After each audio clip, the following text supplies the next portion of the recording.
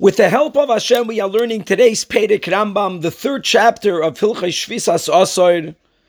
We learn in Halacha Gimel, says the Rambam, Mishara Keri Bizman Hazeh B'Yom HaKippurim, that the following rule applies nowadays, in the present age, when a person has, God forbid, a seminal emission on Yom Kippur.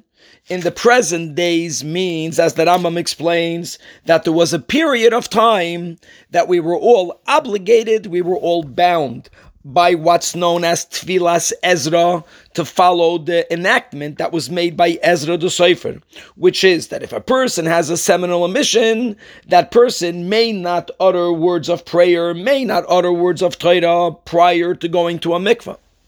During that period that Ezra's enactment was standing, then there is an obligation to go to a mikveh, and then a man would go to the mikveh even on Yom Kippur. But as the Rambam explains, that nowadays, being that we undid the takana of Ezra, if a person has a seminal emission, then he goes into the details, that if it's moist, then he should wipe it off with a cloth, and that's sufficient. If it's dry, or the person became soiled, then the person is allowed to wash off the soiled portions of his body and then daven. But what is prohibited is going to the mikveh. And this is based on a very important premise. And that is that even though nowadays it's a great thing to go to the mikveh, and that's still known as Tfilas Ezra, but being that this is, so to say, an undertaking above the letter of the law, but we're not bound by it, by the letter of the law, so now when you have a competing value, which is that one may not wash oneself on Yom Kippur, something that one does beyond the letter of the law is not strong enough to allow us to break the law itself. Gewaldig. And this concept is used by the Rebbe in Likutei Sichos, Chelik Hey, on the portion of Vayetze, beginning on page 141, when the Torah tells us how Yaakov Avinu married ultimately 4 wives, and all 4 of them shared the same father. Rachel and Leah had the same father and mother. Bilhah and Zilpah were also fathered by Lavan.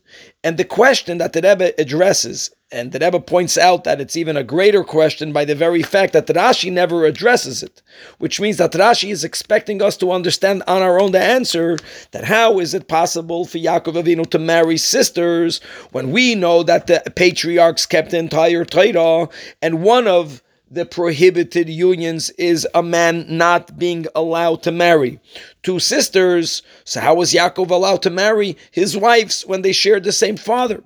And in the case, again, of Rachel and Leah, they shared the same father and mother.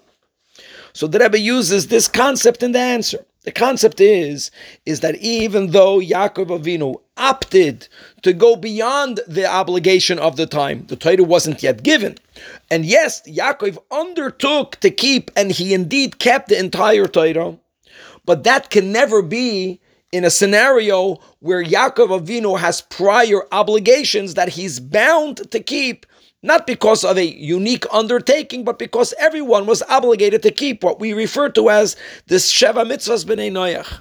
Now, the 7 Noachide laws obviously begin with the 7 Noachide laws, but it doesn't end there.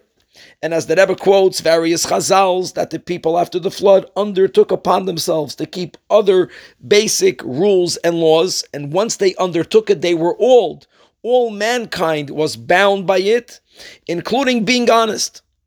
Actually, Yaakov Avinu, when he expressed his frustration with his father-in-law, when he was tricked, he thought he's marrying Rachel, and he was given Leah. So his complaint again, Lavan, was, "V'lama rimisani, why did you trick me?" Which implies that even the Bnei Noach then, they were obligated not to trick. In other words, in the positive, they needed to be honest. And since Yaakov Avinu promised to marry Rachel, so he was bound by the law, by the halacha of the time, to keep his word. So then in a scenario where him keeping that which he undertook beyond the letter of the law, which is to keep also all of the laws of the Torah, if that is in conflict with the basic rule, something beyond the letter of the law will never trump we are always first bound to keep the basics upon which we build that which goes even and also beyond it.